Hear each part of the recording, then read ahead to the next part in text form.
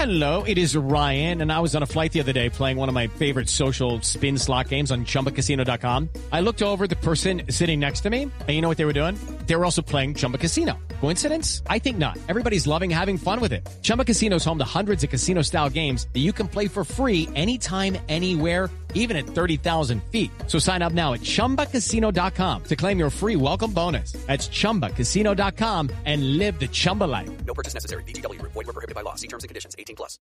Lucky Land Casino, asking people, what's the weirdest place you've gotten lucky? Lucky? In line at the deli, I guess? Aha, in my dentist's office. More than once, actually. Do I have to say? Yes, you do. In the car before my kids' PTA meeting. Really? Yes. Excuse me, what's the weirdest place you've gotten lucky? I never win and tell. Well, there you have it. You can get lucky anywhere, playing at LuckyLandSlots.com. Play for free right now. Are you feeling lucky? No purchase necessary. Void where prohibited by law. 18+. Terms and conditions apply. See website for details. Hey guys, it is Ryan. I'm not sure if you know this about me, but I'm a bit of a fun fanatic when I can. I like to work, but I like fun too. It's a thing. And now the truth is out there. I can tell you about my favorite place to have fun. Chumba Casino. They have hundreds of social casino style games to choose from with new games released each week. You can play for free anytime, anywhere. And each day brings a new chance to collect daily bonuses. So join me in the fun. Sign up now at ChumbaCasino.com. No purchase necessary. VGW. Void where prohibited by law. See terms and conditions. 18+. This week's show is brought to you by the following sponsor. If you are setting up a new business or just want your existing business to grow, then SB Marketing can offer the help you need. Whether it is brand development, graphic design of adverts, flyers, posters or publications, or to assist you online with a website, email marketing or social media. SB Marketing work with clients from all over. Within Dorset, look no further than the Bear Beer family of micropubs, the White Bear and the Saxon Bear. So to find out more and see the portfolio of work and services, head to www.sbmarketing.co.nz. SB Marketing. Help for your business. Ideas, design, online.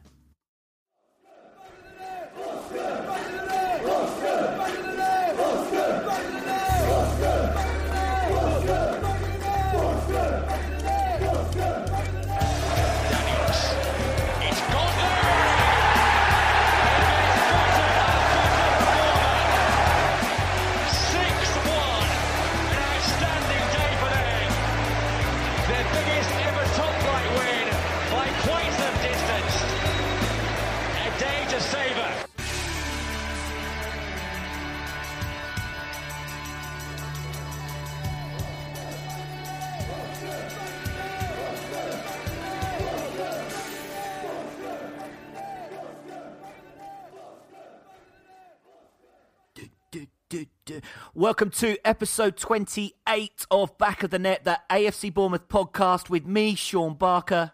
And me, Sam Davis. And if I sound a little bit out of breath, it's because I'm doing the Frano during the intro. You've had a good weekend, and so have we all. But Sean, you do look like a bit of a BG there. What does he do? It's the skip and then it's the fingers. They're almost like we're shooting guns. Anyway, here's what's coming up on this week's Back of the Net.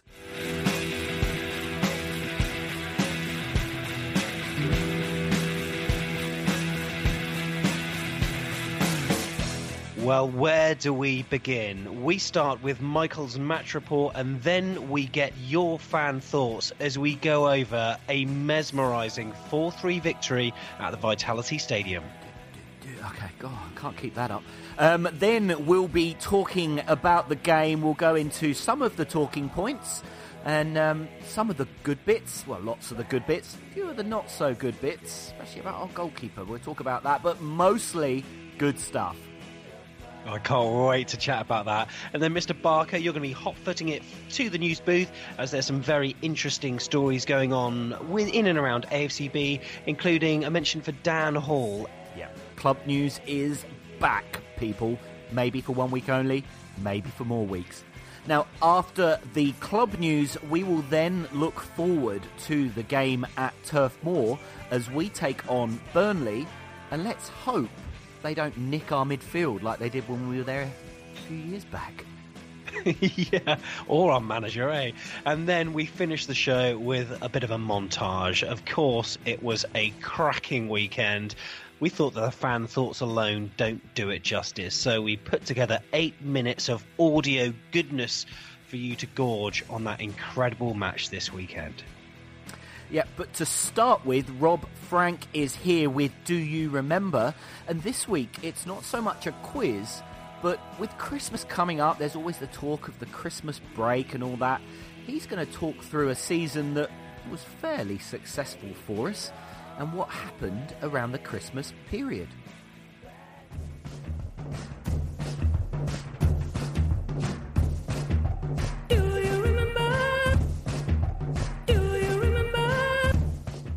Remember this week looks at a time when fixture congestion was never an issue.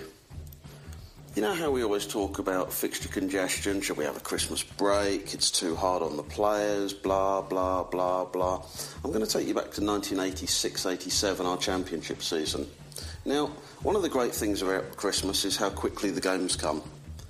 But on this occasion, perhaps they came a little too quickly, because believe it or not, kids, yep, this is how men used to play in the old days. We played on Boxing Day, which was a Friday, and the following day. Yep, the 26th and the 27th of December. So how did we go? Well, 26th, Friday, away to Bristol Rovers. We went there full of hope. We were in pretty decent form. We were riding high in the league.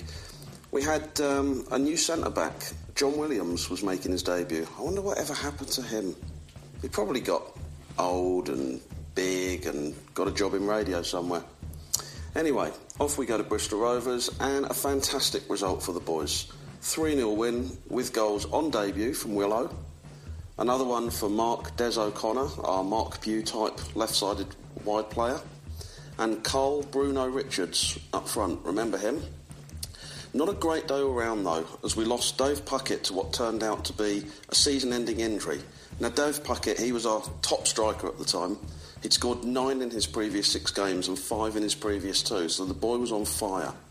It turned out he'd done his knee, and in those days, that was it, you were gone for the season. So, where do we go the following day? Well, there's no recovery, recuperation and oxygen tanks for our lads, because they're up for the home game with Fulham. And we've got a little bit of an injury crisis on here. Not only have we lost Dave Puckett, but we've also lost Carl Richards. On top of that, Trevor Aylott, think, older, slower, Big Fletch. Yep, I know. Older, slower, Big Fletch with headband. And he was out as well, and we didn't actually have any strikers available. Now, this was in the days where you only had the one sub, and squads were thin at best. So, how do we pick a side to play Fulham less than 24 hours after winning at Bristol Rovers but losing our only 2 remaining strikers? Well, what we did, we put Mark Newson, our captain, who'd been playing at right back, up front. So really you're thinking Frano, think about centre-back, right back. We put Frano up front, effectively. We brought in Morgan Lewis, who was just a young, up-and-coming left-sided defender. So think about a front 2 probably consisting of Frano and Bailey Cargill. Yeah, scary. And our one sub was Keith Williams, who was essentially the assistant manager, coach, something of that ilk at the time. So, yeah, we've only got the one player on the bench, and it's Jason Tyndall. A little bit thin on the ground. Fortunately, another fantastic performance sees us beat Fulham 3-2. Another goal for Mark Des O'Connor. Another goal on his home debut for Willow. And the winner came from Mark Newson, so maybe we should be throwing Frano forward a little bit more than we do. And there you have it, kids. Somewhere around 26, 27 hours, 2 games, 6 points, on our way to the title. Who needs a Christmas break? Do you remember? This week, celebrating the time when men were men and you just got on with the games.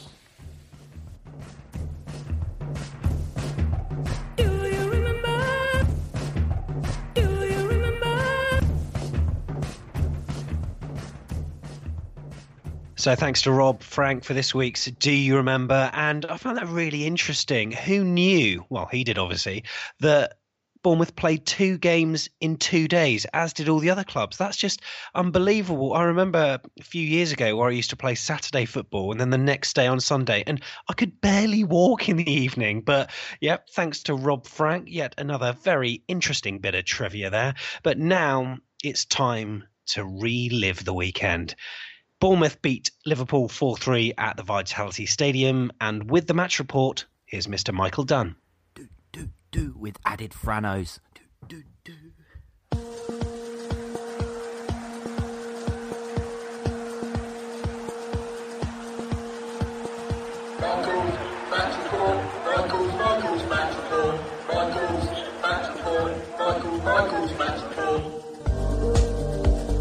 The first Sunday of Advent brought an historic and thrilling match to Dean Court, as those at the game and tens of millions of viewers around the globe bore witness to our Never Say Die Cherries' first ever victory over 5 times European champions Liverpool. What turned out to be a triumph of epic proportions started in inauspicious fashion as Eddie Howe's team changes contributed to Liverpool's dominance of the first half. Artur Boruc's returned between the sticks in place of Adam Federici, and Brad Smith dropped out to allow Jack Wilshere to come back into the midfield after missing the Arsenal defeat through ineligibility. Eddie's understandable desire to retain Nathan Aké in the starting lineup saw a rearranged back four, with Adam Smith starting at left back, Steve Cook and Aké at centre half, and Simon Francis on the right. This formation, and Liverpool's high press and lightning quick precision passing, saw Jurgen Klopp's side camped in the Cherries' half throughout the majority of the first 45 minutes. Sadio Mane, Divock Origi and the versatile James Milner were terrorising our defence, who, with a lack of support from midfield in the wide areas, seemed to have no answer to the Merseysiders' wing play. As a consequence, there was an air of inevitability about proceedings when Liverpool scored twice in quick succession in the middle of the first half. First, Mane got behind Aké to stab a high ball from Emre Can past Artur Boruc.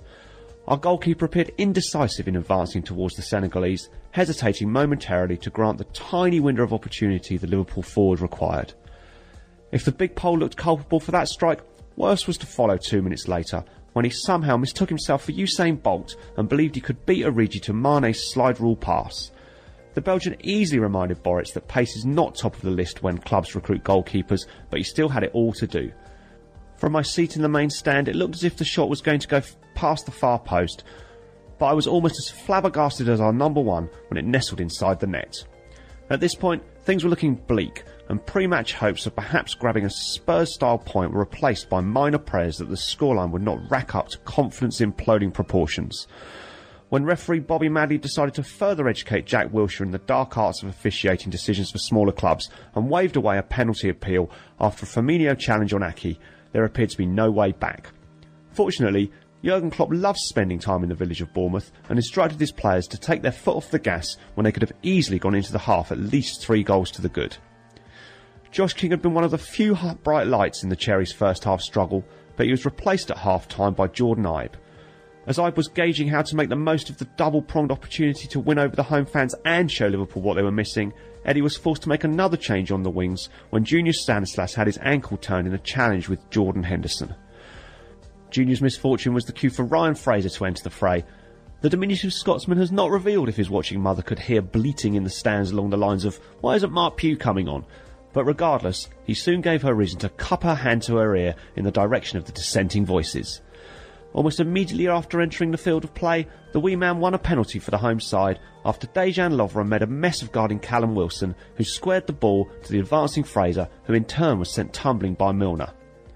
TV replay suggested the award of the spot kick may have been slightly generous. However, this line of thought was countered by a complete absence of any protest from the opposition, and Milner hiding his blushing cheeks by burying his head in his hands. After coming out on top in a short-lived tussle for the ball, which begged the question, is this stuff not sorted out in advance? Callum Wilson showed the same icy composure as at the Emirates, sending Karius the wrong way to bring the Cherries within 1 goal. Liverpool immediately returned to the gear they had been using in the first half, and with Jurgen Klopp's Strictly Come Dancing audition driving Jason Tindall to distraction, they restored their 2-goal lead. Tormentor-in-Chief Mane found Can on the edge of the box, and the Germans struck an unsavable effort past Boruc. No blame could be directed at our goalkeeper that time, but following his antics in the first half, he was in no mood to stay out of the spotlight for long. James Milner sent in an in-swinging corner, which the Polish glove man used as an opportunity to check the accuracy of the goal decision systems, with the whole of the ball failing to cross the whole of the line by a recklessly slim margin. With the game apparently now safe, Klopp chose to withdraw Mane to give local boy Adam Lallana a run out in front of friends and family. The former Eyford resident stated that he was Bournemouth through and through in a Sky Sports feature before kick-off and must have been delighted to have such a close-up view of what was to follow. Eddie had also intervened, replacing an out-of-sorts Dan Gosling with Benik Afobe to go 4-4-2 with a rejigged back four where round pegs were returned to round holes as Smith slotted in at right back with Ake on the left. Fraser was continuing to make Klopp wonder how he had not featured in pre-match scouting reports and almost scored with a stinging shot from 20 yards which Karius just about tipped over the bar. The Scot was running riots by now, however, and scored his maiden Premier League goal in the 76th minute. Tidy feet from Jack Wilshere saw the Cherries sweep forward from our own half, and after Benik Afobe had disguised his cut back to Fraser as an air shot, our number 24 calmly set himself for a low right foot effort which found its way through a narrow gap in the Liverpool defence to beat the unsighted Karius. Steve Cook stated after the game that at times in certain matches you can smell blood, and the aroma of the haemoglobin was clearly quite pungent 2 minutes later when he made sure his name would yet again feature in the goal of the season candidates come May, when he showed the deftest of touches to perfectly bring down Fraser's up and under before spinning through 180 degrees and with redemption from last week's error there for the taking, fired past the stunned Karius. I don't think I was the only person inside Dean Court thinking stick it in the corner and play for a point at this stage, but our heroes in red and black were in no mood for such lily-livered compromise. The now possessed Cook whipped the crowd up before taking a throw-in, and the ball found its way to Jordan Ive near the corner flag. For once, I was yelling at the former Liverpool winger to hold on to the ball, but as with all other previous advice I have dispatched in his direction, he completely ignored me and laid the ball back to Cook. Our titanic defender saw an opportunity to wrap up that goal of the season gone early doors, and given a surprising amount of space, smashed a low shot through a crowded penalty box, which the now brittle Karius kindly spilt. With the Liverpool defence asking each other why they can't come forward as effectively as that number 3, his defensive partner Nathan Ake reacted first to bundle the ball home and kickstart delirious celebrations which had Jack Wilshere hugging a complete stranger, an ecstatic Harry Arter losing all sense of navigation, and Artur Boruc at risk of dislocating various limbs. It was a stunning spectacle that will live long in the memory, and although only 3 points were awarded as a result, the sight of Eddie Howe fighting back the tears and the sound of the faithful in full voice as they made their way home across Kings Park make this particular triumph one for the ages. Covering all departments from the weekend, that was Michael Dunn, and you'll hear an extra bit of audio from Michael in our fan thoughts coming up, as he contributed to the Anfield Index podcast this weekend to give his Cherry related views on the Liverpool FC show that goes out every week, so we'll be looking forward to that. Plus we've got your fan thoughts too. Now, from moribund to mesmerising, what a game it was at the Vitality. Later on in the show, we're going to have a bonus bit of audio where you can relive that amazing 90 minutes at Dean Court. Sean and I, of course, will be having our say on the game, plus there's a few things for debate as well, including Paul Kenwood, who says, is Europe a possibility?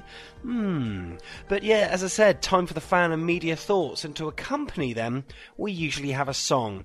And, well, we may have a couple of songs this week, because what a weekend it was. Loads of feedback. Ross Devonport, Flashdance, What a Feeling. Paul Kenwood again. Song for the game has to be Eye of the Tiger. It was a Rocky-style comeback from 2-0 and we were on the ropes.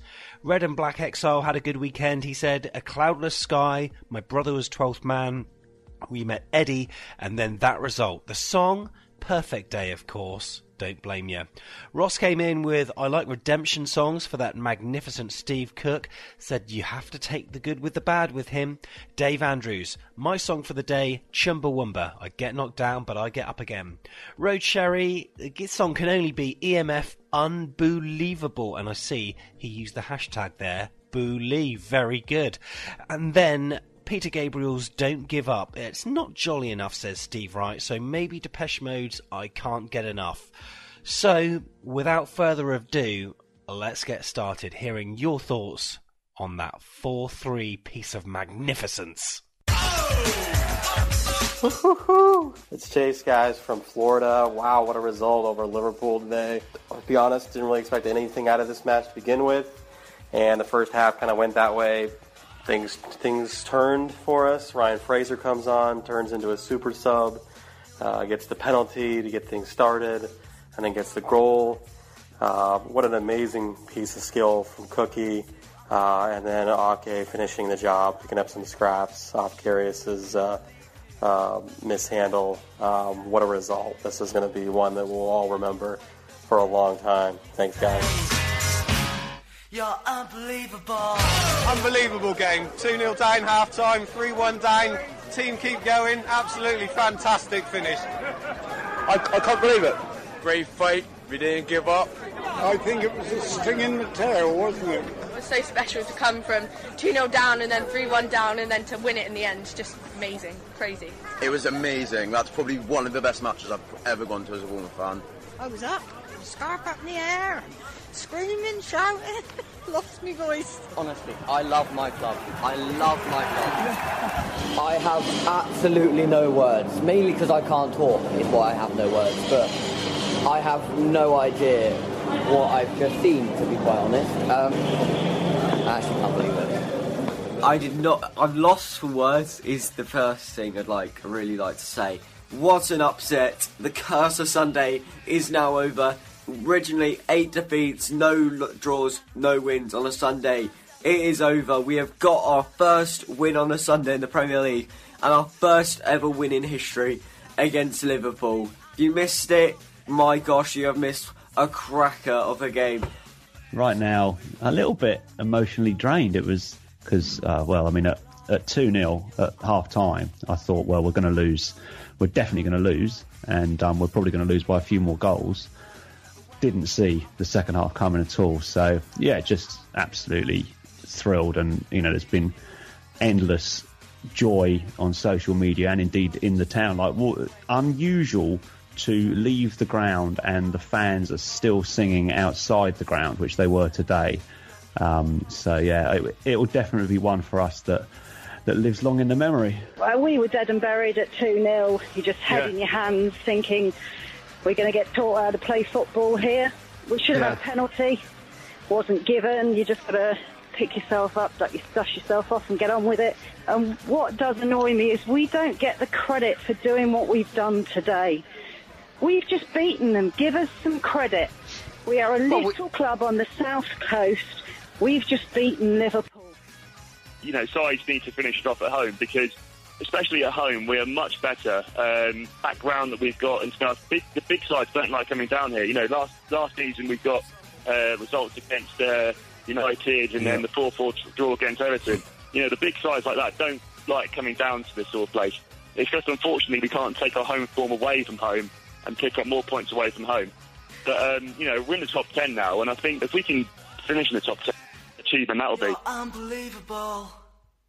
With the summary of the weekend's action from the Vitality, that was Michael Dunn, and a big thank you to Chase, Michael himself, Matt from AFCB TV, and many others for their thoughts about the game. Really appreciated you getting in touch with us, and all the tweets we had too. There were many, and what a game it was. Mr. Barker, wow. Well, the team lineup, let's talk about that, because there was a bit of, in the lineups there, Ake and Smith. Ake was left back, according to everyone, on Sky, on beIN Sports, in the papers, and Smith wasn't. What happened? Yeah, the only thing I can think is that he just didn't want to break up that centre-back pairing. So he wanted to keep Cook and Ake as the centre-backs, and when he'd gone through the lineup, he's going, right, who do I not want to move? Well, I don't want to move those guys, so how can I jig this to make it fit? Brad Smith, I don't think necessarily did enough in the last game to convince us all that he was ready to start. So, yeah, it just became a bit of a, we'll just stick Adam Smith out there, he'll be all right. And, that was, it was an odd one to start with, but as I said, that's the only reasoning, and I can kind of understand that about keeping Ake, but yeah, I just didn't think it quite, obviously, it didn't work out. But the Boric one for me was that was actually quite an interesting one as well. I was surprised that Boric was back. Just that whole competition for places thing, I don't think Federici had done anything wrong. And for him just to come out, I don't know, where does that leave him going, well, however well I play, as soon as Boric is back, I'm out? That one I wasn't so sure. And that's not in hindsight after how you could say Boric played, but just right from the outset, that one I think was a bit of a puzzler. I think it's more difficult for sort of goalkeeper. I mean, obviously, when players have great games, it's easy for them to come back in the next week. But I think for goalkeepers, it may be a bit different. But anyway, the first half, though, Sean, Liverpool were absolutely dominant. And I said on Back of the Net TV over on YouTube on the weekend that it just felt like, well, all our other home matches against Liverpool were dominant. Dan Gosling and Harry Arter seemed to give the ball away so much, and we just couldn't get a foothold. So it was pretty unsurprising, really, when Mane went through and tapped past Boric. I think Ake in the middle, probably not strong enough. I would have thought that he would have had the pace to actually keep up with Mane, but he just seemed to just get in front of him and then tapped at home. Boric, some people are saying he's at fault for that, and he was given a bit of stick from the fans. What are your views?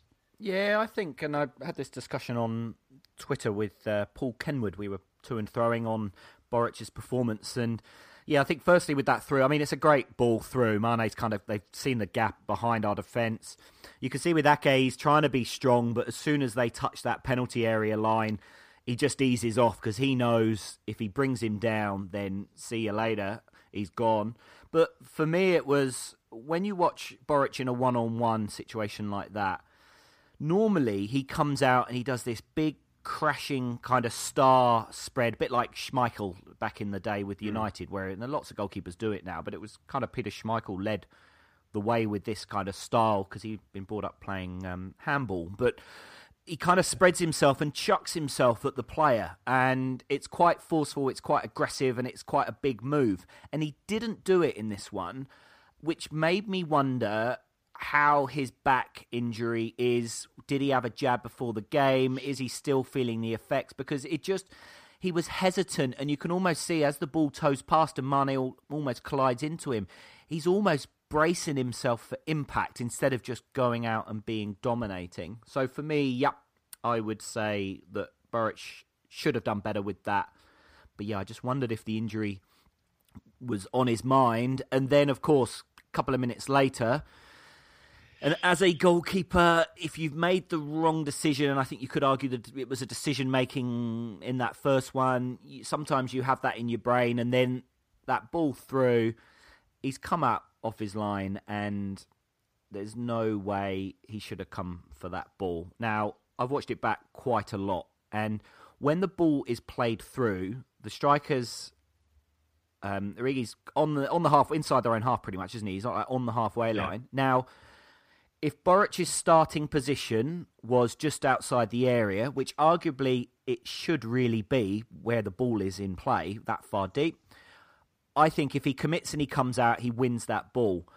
But by the time it pans to the camera changes and you can see Origi's closer to the ball or whatever, Boric is still just coming outside of his area. So he was far too deep to consider coming out for that ball. If he'd have stayed there, you've got Cook, you've got Ake, probably Origi's got to beat at least one of them. He's going to be at a tight angle. Yeah, that was, for me, very, very poor decision.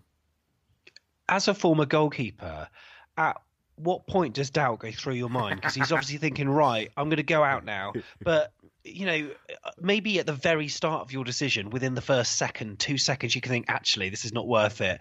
But is it a case that once you make the decision, you've just got to go with it?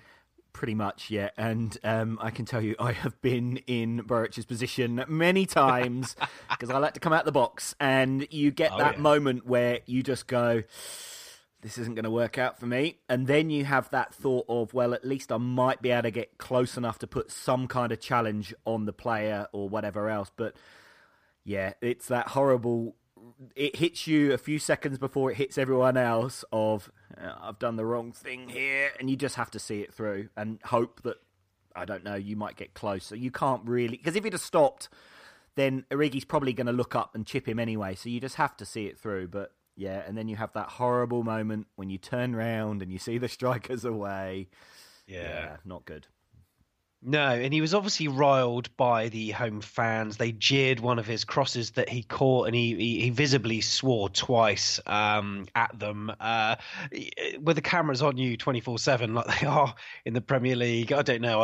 I'm in two minds about that. But he was obviously a frustrated sort of guy, so I can't really blame him. But yeah, Liverpool were dominating. Arter and Gozza. Well, Arter gave away that ball for Henderson to then play that amazing through ball. But I felt the midfield really didn't have much of a grip. Jack Wilshere had less touches in the first half an hour than Artur Boruc did, which tells its own story. Ake, was that a penalty? Firmino went in. There was definite contact there, but do you think it was enough? I mean, Ake went down, but would you have... Sean, you are the ref. What's your decision? My hand is pointing at the penalty spot. Yeah. I can't see how there's any doubt. I mean, if Dele Alli can win one for what he did... If Frano could give one away like he did a few weeks back, I mean, it's an absolute penalty. And the referee's got a good position there to see it. And I guess for me, the one of the most frustrating things about that first half was we were just kind of kicking it on halfway and giving them the ball. We weren't kind of aiming enough for Wilson, but even when Wilson was getting close, he wasn't holding the ball up. It just wasn't sticking, was it? There was just no out for us, and it was just wave after wave. And I mean, as the halftime whistle blew, the BN Sports said that it's just been a stroll in the park for Liverpool, and it was. And I think ultimately that was actually their downfall, wasn't it? Was that they were so comfortable at 2-0 that in their heads it must have been, well, we just see this game out now, and then second half starts, and it was just the same tempo from Liverpool, wasn't it? And it was just like, oh, yeah, we've just got to see this 45 minutes out, and the game's all over. Yeah, that's right. So I came on for King at half-time, and then there was that unfortunate injury for Stanislas. But if ever there are blessings in disguise, that was one of them, because Fraser came in, and what was it, within 30 seconds, an immediate impact. Wilson won the ball off Lovren, and he put Fraser in, and Milner clattered in. That was a pen as well, yeah? Yeah, Milner's face as he just sat there and grinned. It was a wry smile. Yeah. And then... It was a pen. As Wilson stepped up, all I could think, Sam, listening back, thinking of last week's show, is he going to do him with the eyes? And my thought was, Callum, don't put it in the same place. Don't put it in the same place. Puts it in the same place. Keeper's gone the wrong way. It's officially a tremendous penalty, right? Yeah, that's right. At this point, then, it was do or die, and it felt as though we were getting a foothold again. But then Liverpool scored, a bit of trickery from Mane, and Ake and Ibe didn't really close him down. Emre Can, it was a great finish with his right boot, wasn't it? So that made it 3-1. And at this point, your kind of optimism that you garnered over the last 10 minutes has just been deflated again. And you see that we've got 20 minutes left. And I don't know about you, Sean, but when you were watching the game, I knew the results. So I was just like thinking about you all evening, thinking, I can't wait for Sean to watch this. And part of me thought, oh, please don't switch off. Yeah, no, because so what we did for this game is, because it was going to be through the night, it was on a work day. So we record the game, we get up at, we've got a baby, so it's about 6 o'clock. No looking at phones, no looking at iPads, nothing. Just get up, put the game on, watch the pre-match build-up. So it's as if it's live, and kind of got used to doing that really over the years. So it still feels like you kind of trick yourself, really. And no, there was certainly no turning off. I did see that Vinny Goodfield posted to say that his mate who was in the ground with him apparently left at 3-1 to go to the pub. Oh dear, Yeah, what a bad decision that was. Although, kind of watching the game though, it was like, you're playing Liverpool, they've just gone 3-1. Surely, I mean, you're thinking that has to be game over now. But as one of the Liverpool blogs said, this guy Fraser that came on for a 20-minute period, and I think I pretty much quote, he was the best player in the world, according to this Liverpool blog.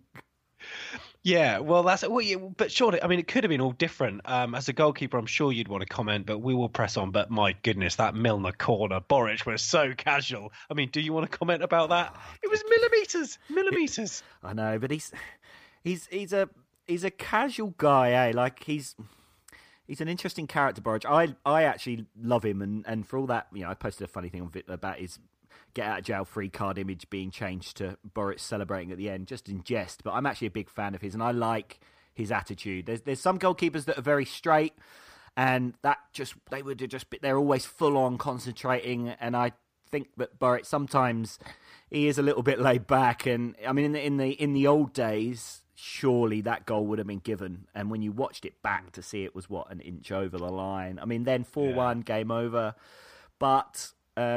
Pretty much, and I think we're not just Fraser, although obviously Fraser's getting all the plaudits. I think Ibe, when he came on, did some good stuff, and I think Afobe worked so hard and was just seemed to have fire in his belly, didn't he? Yeah, he really did. And he was there as Ryan Fraser did notch that second goal for Bournemouth. Obviously, Fraser was instrumental, set Callum free. And there was a touch. I can't blame Afobe for that touch, really, because it was a little bit behind him. But he got something on it, which just slowed it down for Ryan Fraser to then finish with his right boot. The Liverpool keeper, I think, probably could have done better there. But yeah, that was 2-3. Yeah, I think Afobe, what I liked about Afobe is he got in front of the defender, didn't he? And just got his body in the way. And it was one of those where he just kind of, you could say stumbled over it, or he's just kind of got enough to deflect it back, knowing Fraser's there. And I mean, from the wee man, what a cool finish. Just pace low.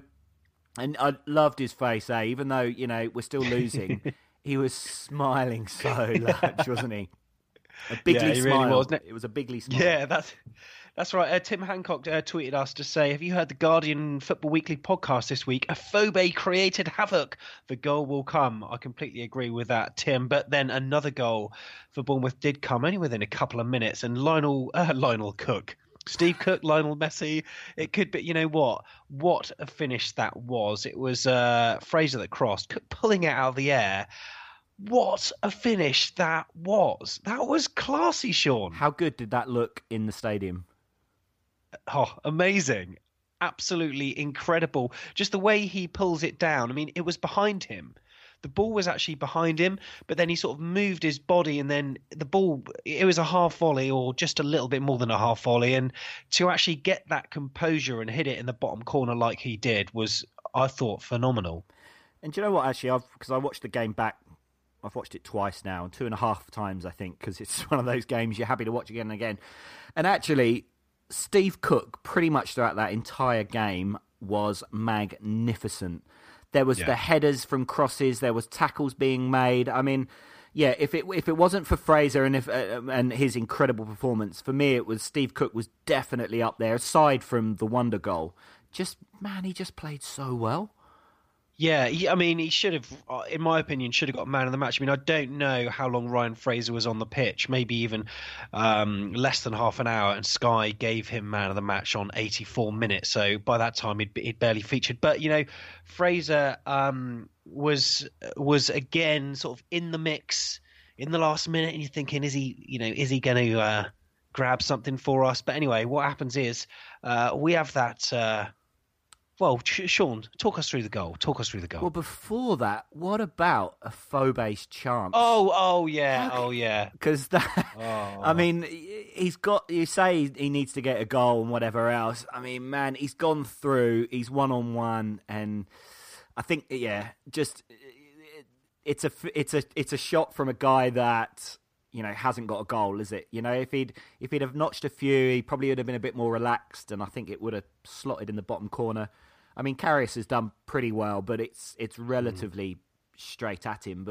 And you could tell Afobe was like, man, that was my chance. But, as you say, we thought at that point, was that our chance? And as it went into injury time, Andy Townsend on co-commentary, he was asked by John Champion, I think it was with him.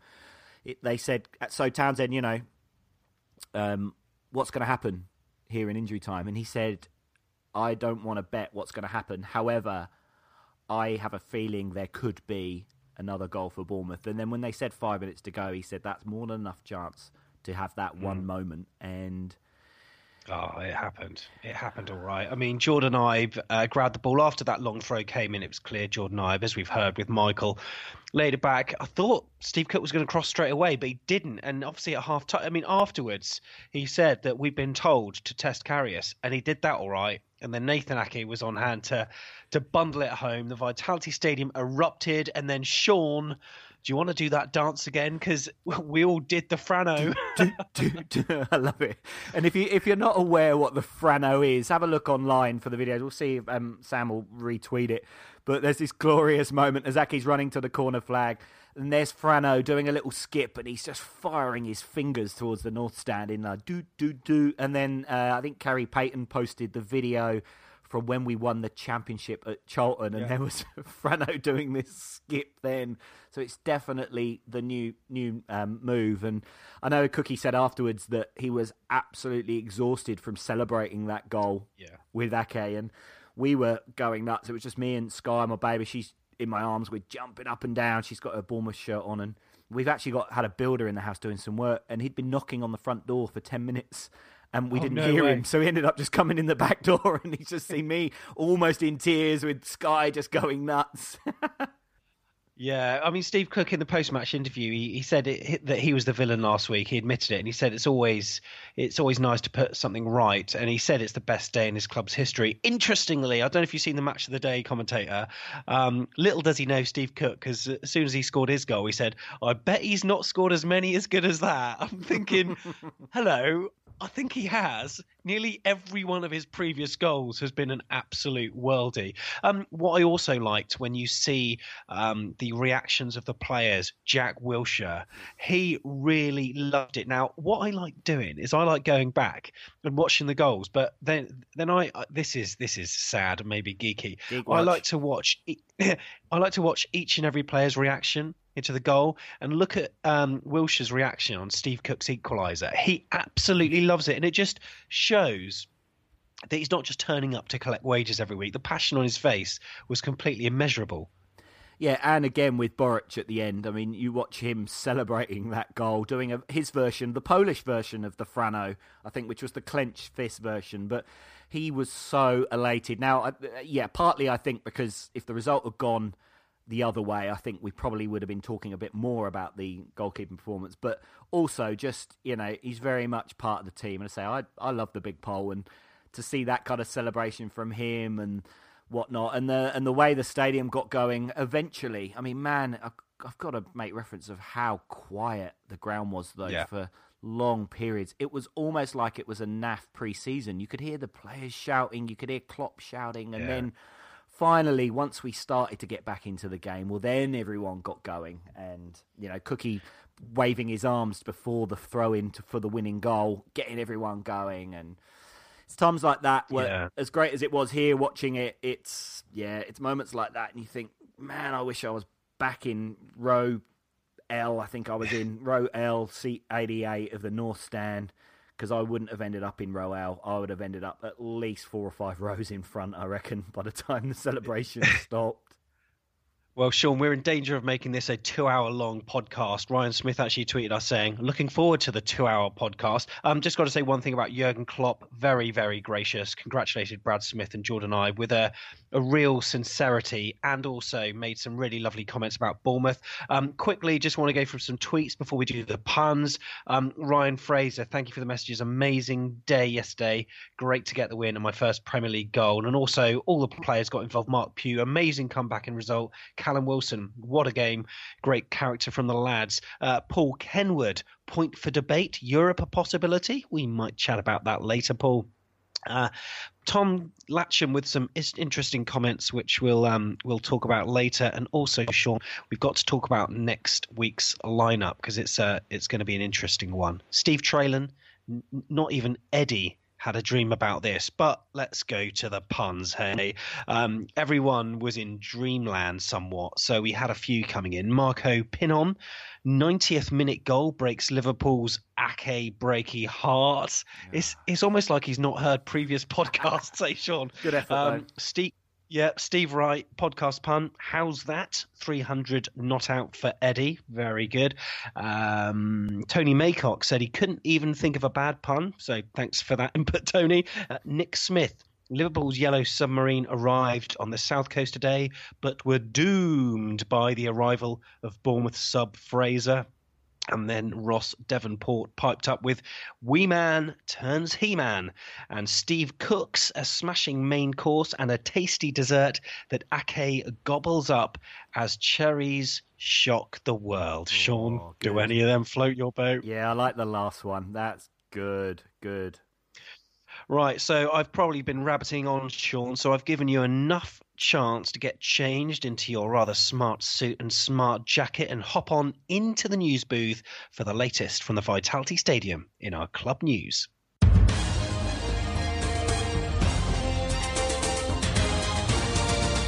AFC Club news.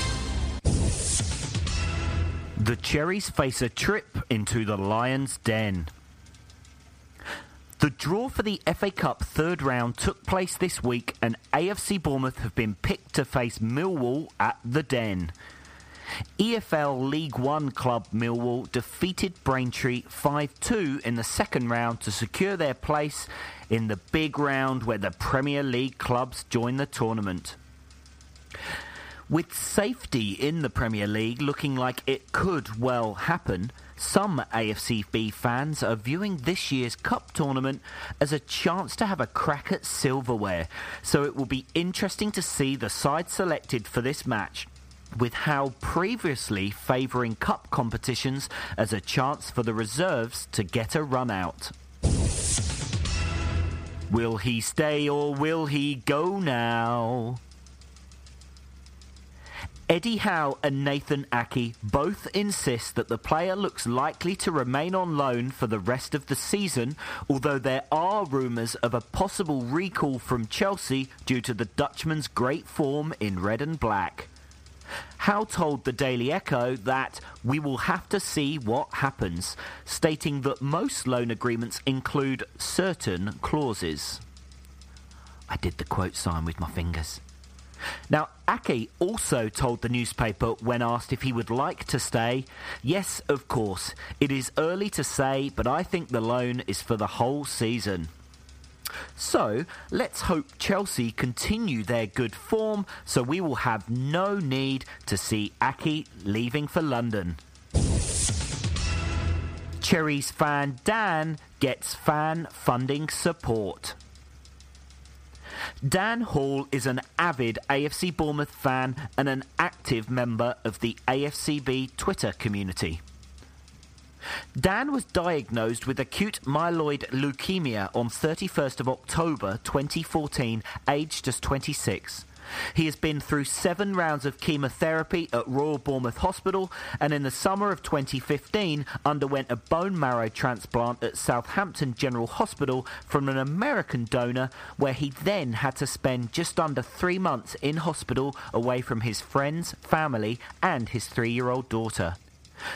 There is currently a funding campaign running on the GoFundMe website with the aim of raising urgent funds so that Dan can participate in a non-NHS trial drug that could give Dan the gift of life. Now, if you would like to support Dan and his campaign, please head to www.gofundme.com/Dan-Halls-Medical-Treatment-Fund. Or we've included the link within the show notes of this episode. All the best, Dan, and up the cherries in all departments.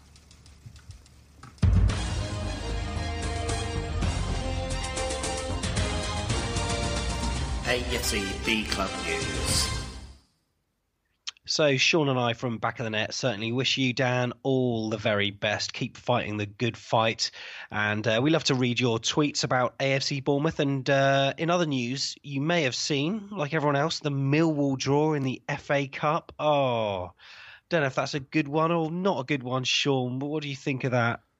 Well, I think about it from a Millwall perspective, and I can feel their pain.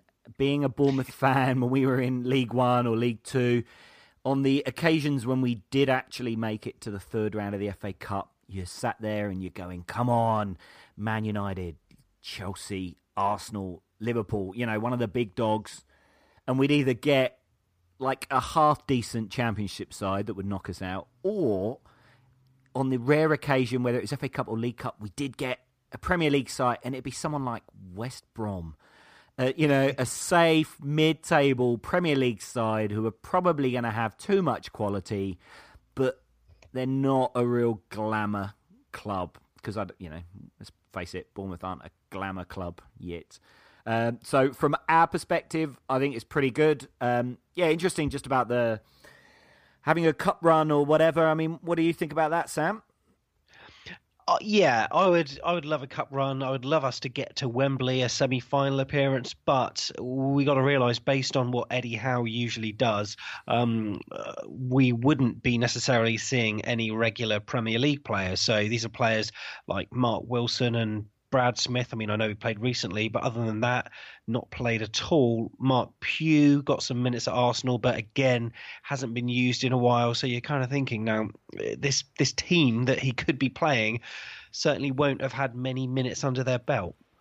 No, but I would still think that we've got enough quality if they turn up and play to knock them out, and then who knows, fourth round. And it's kind of sad though, that talk about getting to Wembley and then say in the semi-final. I hate with an absolute passion the fact that the road to Wembley ends at the semi-final. I still don't understand that decision. Leave the final at Wembley. It's special. Yeah.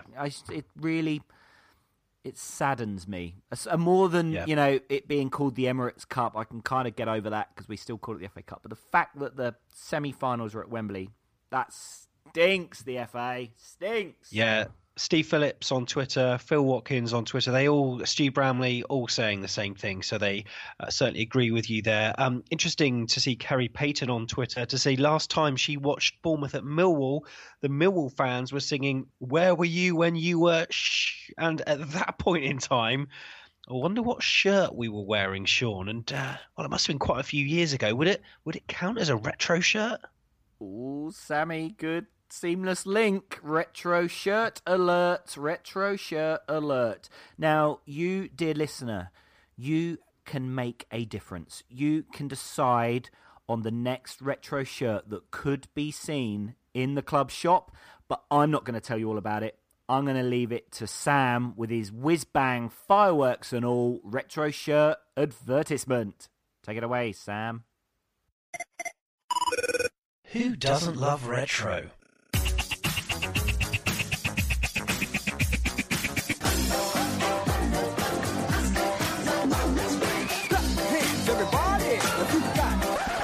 Oh, that's too much retro, even for me. But we just wanted to remind you of the Back of the Net retro shirt poll. As you may have heard on the podcast, on our website, we're showing off 10 of the best retro cherry shirts from yesteryear. And at afcbpodcast.com/retro, you can see the shirts and vote for your top 3. When the poll has closed, we'll collate the results and we'll then pass over the winners to the club. And who knows, you may well be seeing one or more of the shirts hitting the AFCB Superstore very soon. On our website, you can listen to Sean's interview with Cherry's programme writer Gareth Davis as they discuss all things retro. The shirts are Home 94-95, the red and black stripes, Exchange and Mart, Home 92-93, Cooper Beers, Home 1986-87, our classical Jermaine Defoe 10 in a row, Home 2000-2001. This one reminds me of Jason Brissett, Away 96-97, the AC Milan inspired Away 1990-92, that infamous purple away green and horrible colour number 93-94, the Ted McDougall green and black stripes of 97-91, John Bailey at Wembley, the special 1998 shirt, or the Wembley Prelude shirt 97-98. Go onto afcbpodcast.com/retro now and submit your details and vote for your top 3. The winners will be sent to the club. And I, for one, cannot wait. Hit the music, please.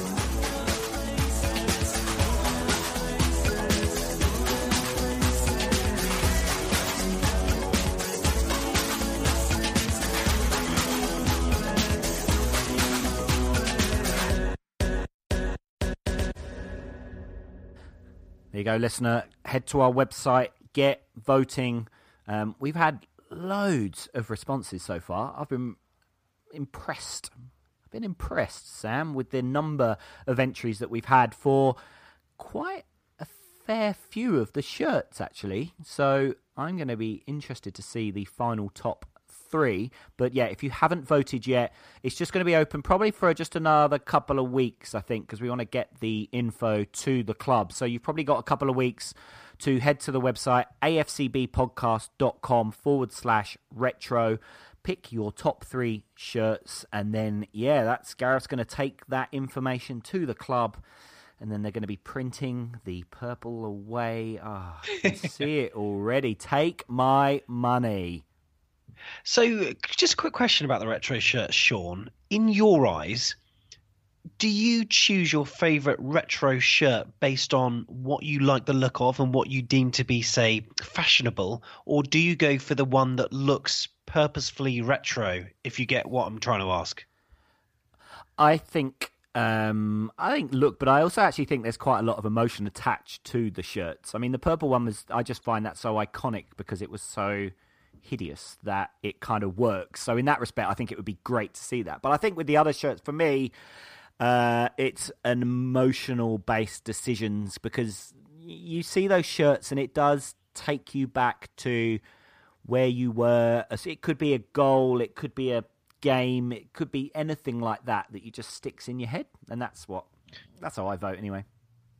Well, one of my favourite Bournemouth shirts wouldn't be the one from 4 or 5 years ago when we were without Eddie Howe. He was at Burnley, and we're going back there on Saturday. Bournemouth travel to Turf Moor in what could be a very difficult game against a Burnley side that are currently sitting 15th in the Premier League, 3 points clear of relegation. Now, their last few games haven't exactly been brilliant. They lost 2-0 to Stoke at the Bet365 on Saturday. Before that, they were beaten at home 2-1 by Manchester City. So, not exactly bad. But before that was a relatively shock result where they lost 4-0 at West Brom. Their last Premier League win was home 3-2 against Crystal Palace. But the Bournemouth team lineup is something that is being debated right now on Twitter, and I'm sure there's going to be lots of conjecture between now and 3 o'clock or 2 o'clock when the team's announced on Saturday. Sean, have you got any thoughts? Because I've been reading some tweets here. Robert Murphy, he's a regular contributor to the show. He put his starting 11, Feds, Francis, Nathan Ake, Steve Cook, Brad Smith, Jordan Ibe, Sermon, Arter, King, Wilshere and Afobe. What have you been smoking, Robert? What have you been smoking? I'm not sure about that one. But anyway, Sean, what are your thoughts? Because there are a number of positions where you could pick either or. There is. The goalkeeper one, I think Eddie made his decision in the Liverpool game of who his goalkeeper is. So, you question Boric's performance, but I really can't see him coming out of the side. I mean, you took him out now, confidence drops, whatever else, and I don't think we can't forget what an incredible season that Boric is having. So if he's gone back with him and you can question whether he should have been back in or whether Feds should continue, for me, I would expect to see the big pole in our goal. Our back four, I would go Ake left back, Cook, Francis and Adam Smith at right back. I think how we ended would be how we start. Then you go further forward, and maybe this isn't what everyone would do. I would play all 3 substitutes that came on. I would play Ibe, Arter, Wilshere, Fraser, and I would play Afobe and Wilson. Wow, that's really interesting. Now, what I was going to ask you, actually, now you completely put out what I was about to say, because I'm just following Tom Jordan on Twitter, at TomJordan21. He said, following Junior's injury, which winger would you like to see take his place at Burnley? So he gave the options, Ibe, Fraser, Pugh and Gradle. Now, you're saying Ibe and Fraser should actually start. Now, let me just give you the stats from this poll. Live data now. 15% Jordan Ibe. 69% Ryan Fraser, 12% Mark Pugh, 4% Max Gradle. But you're saying that you'd like to see Ibe and Fraser both starting. So Josh King, who I thought actually was largely ineffective in the first half against Liverpool, you're saying they should both start?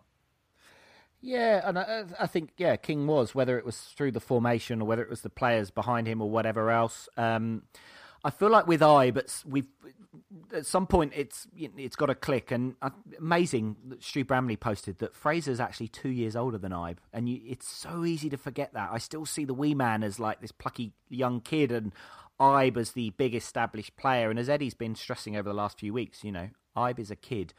And at some point, I feel that he's got to fire, and confidence coming on. He's beaten his old club. For me, the substitutes made a difference. Fraser, when he came on, it was interesting because we discussed Fraser coming on a few weeks back. I think it was the Sunderland game, and I didn't agree with that decision because for me, the game, it was a different type of game. There was no space for him to run onto, whereas against Liverpool, there was he could use his pace. And from the start, I think we could potentially dictate the game against Burnley and catch them with the speed of Fraser, whatever else. And likewise with Afobe, at some point, we need to get him going. And maybe a game against Liverpool, maybe this is a good chance. Burnley are a little bit more traditional, can often line up 4-4-2, which then means potentially our formation of 4-4-1-1/4-4-2. Maybe it gives us that opportunity. What do you think? Yeah, so just confirm with me. So if we were playing 4-4-2 with those two wings, as you say, who would be the middle two in midfield? Arter and Wilshere. Interesting. Well, because Wilshere ended up playing against Liverpool a lot of the times. He was sitting deeper, I felt, and he was picking the ball up and was making those quick little passes between the defence and the midfield and the forward. And I think he could do this guy can do a job.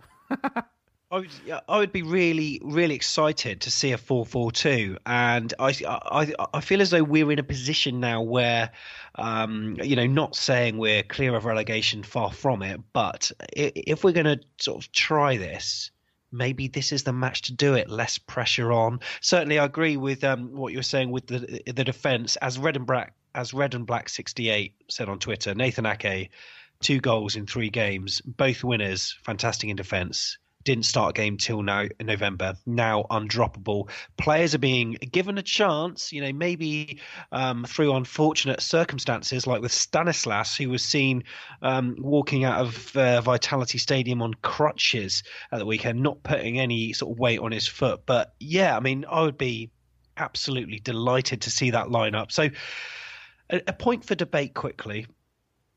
Say we win on Saturday. We are climbing up that table slowly but surely. Paul Kenwood tweeted us, point for debate, Europe a possibility? Well, when we're in the Championship, we hit those runs, didn't we, in a couple of those 2 seasons where at some point we just hit this run where everything went for us and we just kind of got elevated up and you go, oh, hang on, where are we going here? With no expectations, we're on a good run. Who knows? I mean, the Premier League, I think, is a hell of a lot more brutal in terms of the quality of opposition. I think it's harder to go on a big run, which was, I think, partly why Leicester's achievements were so amazing, that they did go on that winning run that included, the big dogs, beating the big dogs. And so for us, I mean, we've got, you could say, a pretty good run of games coming up, but then you throw Chelsea into the mix of that, so who knows? We can dream. We can certainly dream.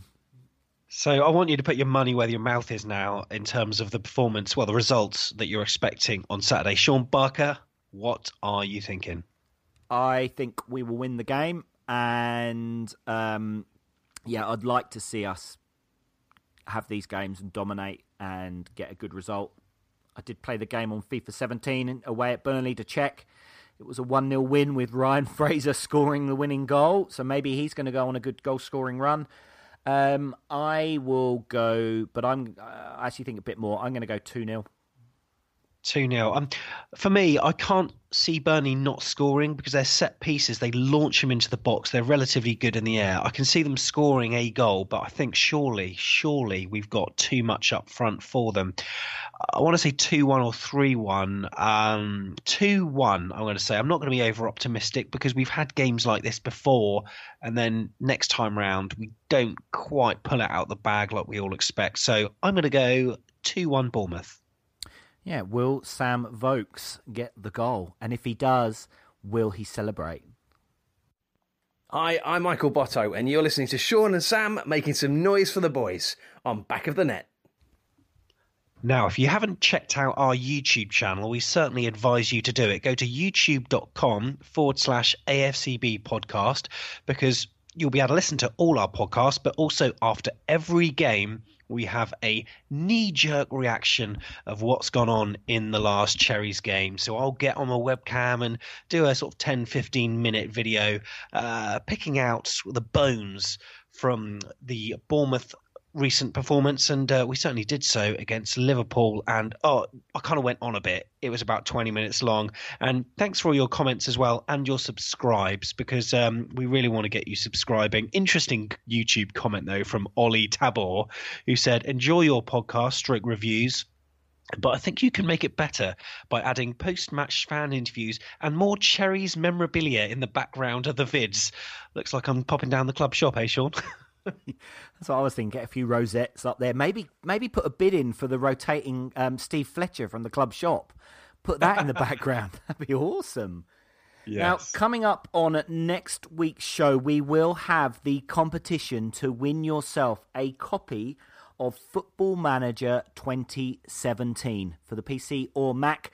So I've got a copy now. I've just loaded it up. Cannot wait to waste hours trying to get Bournemouth into the Champions League. So next week's show, we will bring that competition to you. So stay tuned for that. Superb. So what a result it was this weekend. 4-3. No one could have expected that against such a strong Liverpool side. However, there were a few people on Twitter who were saying that our reaction to the win has been slightly embarrassing. I'm talking about you, Mr. Tom Latcham, who said, we need to get rid of this plucky underdog tag.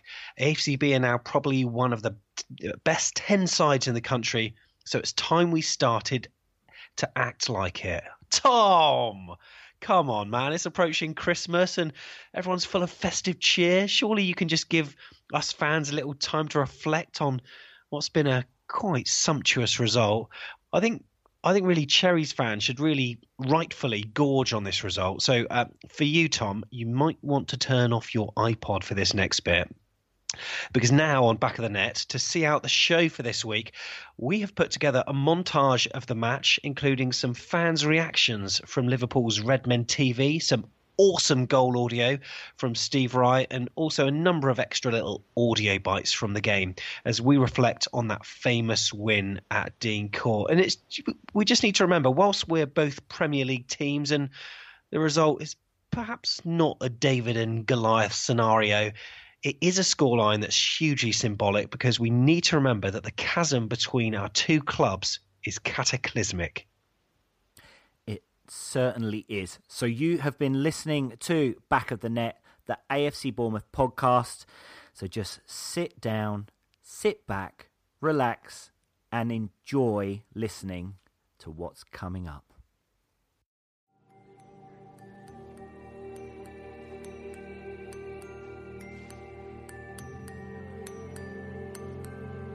My idea was to build Liverpool into a bastion of invincibility, like Napoleon had that idea. He would conquer the bloody world, And that's what I wanted, that Liverpool would be untouchable.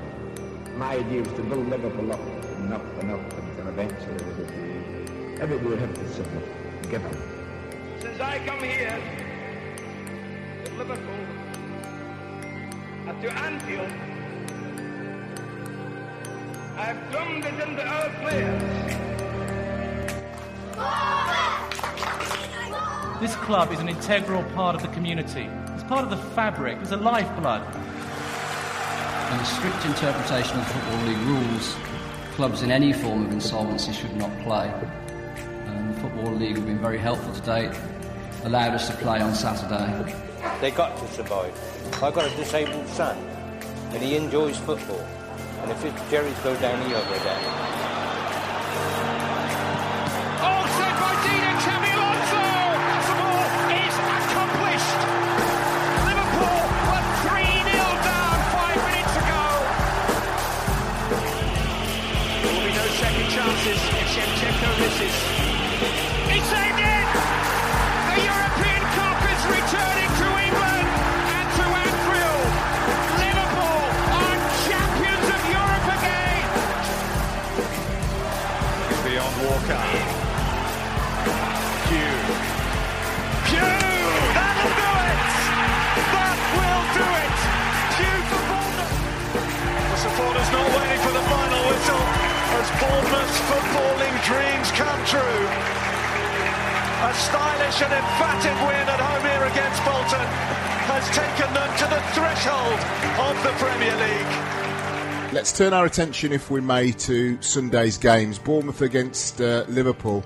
I've commentated on so many of these games where Bournemouth have taken on Liverpool, Manchester United and Arsenal, and traditionally down at the Vitality Stadium start very well. They get corners, they get set pieces, they get momentum, but you would be a fool to bet against Liverpool at the moment.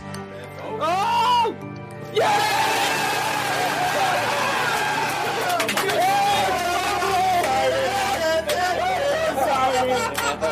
Not Simon's goal. I've never ever done that. I've never got back inside to see the ball. It's always the complete It's always just 1-0 when you go back in. Get back down there. Just stay there. Come on, Redman. On this side. What a ball. Go on, Divock! Divock! Done! Oh, go on! Oh!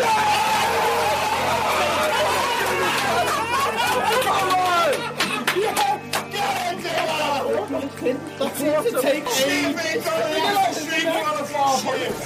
Where that lad halfway through. What a finish that is. Wilson. Fraser goes over. This time it's a penalty. Ryan Fraser's only been on the pitch for one. James Milner is a fullback. He's dived in there. Callum Wilson. Bournemouth are back in business. Edge. There we go. It. Come on, Emery. Such a good goal. Oh, lovely finisher. He's doing it. Wilshere to Afobe. Afobe to Fraser. Fraser plays the ball forward. Wilson has Benny trying to stay onside. The angle's tight. He's pulling back. Benny Afobe can't get there. Fraser can and scores. Ryan Fraser gets Bournemouth back in the game. No more than he deserves. He's been brilliant since coming off the bench. A move that he was integral in. Wilshere wins it back.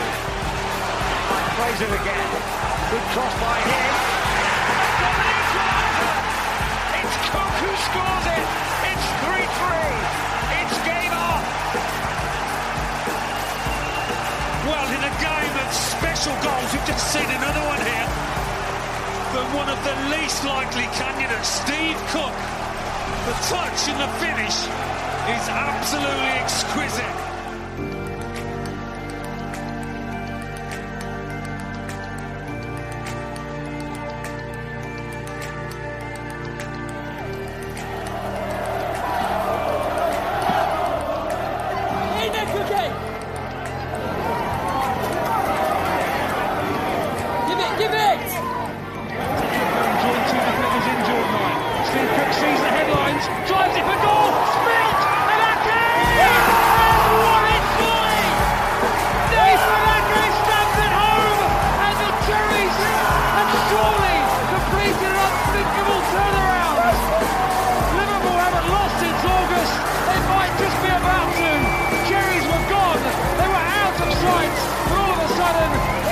Celebrating in the dying embers. It's Bournemouth 4, Liverpool 3.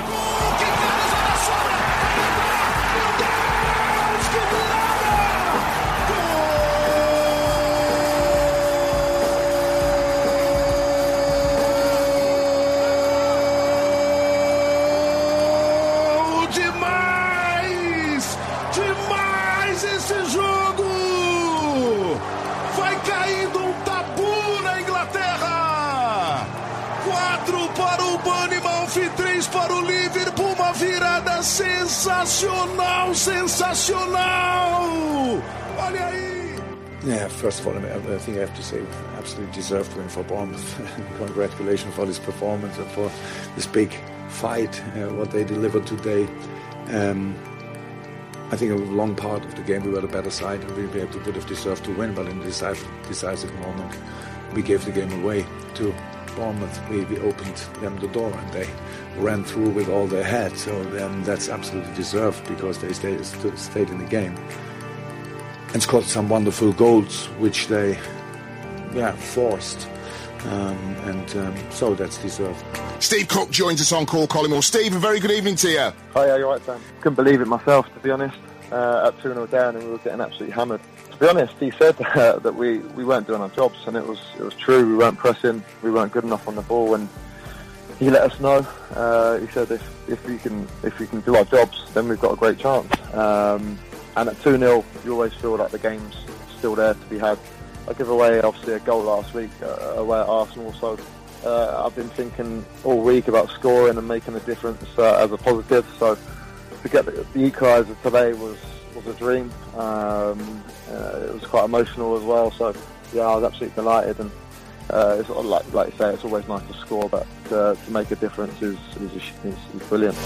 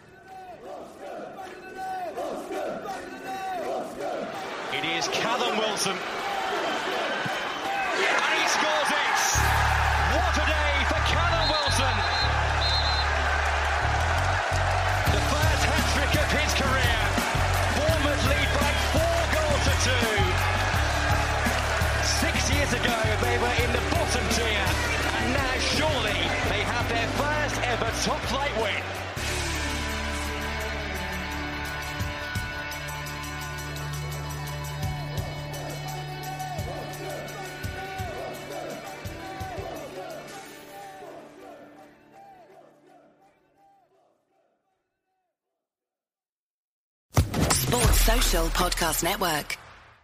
Judy was boring. Hello. Then Judy discovered ChumbaCasino.com. It's my little escape. Now Judy's the life of the party. Oh, baby, mama's bringing home the bacon. Whoa, take it easy, Judy. The Chumba life is for everybody. So go to ChumbaCasino.com and play over 100 casino-style games. Join today and play for free for your chance to redeem some serious prizes.